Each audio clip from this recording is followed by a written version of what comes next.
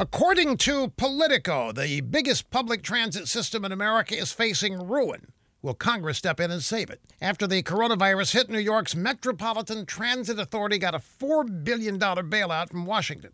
They blew through it. Now they're facing a $10 billion deficit.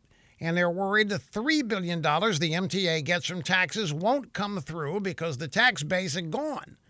Now, all options are supposedly on the table. Massive increases in fares, slashing the workforce, which means war with the unions, slashing the operating budget, slashing service.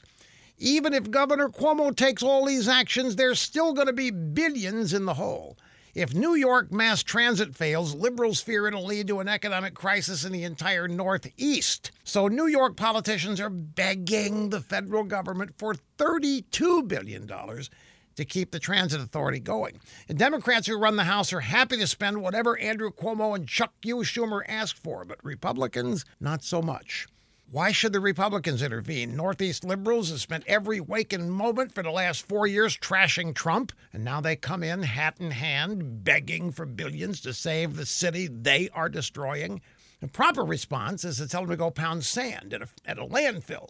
Let them fix their problems themselves. They're going to have to save that city somehow, especially since their policies caused these problems.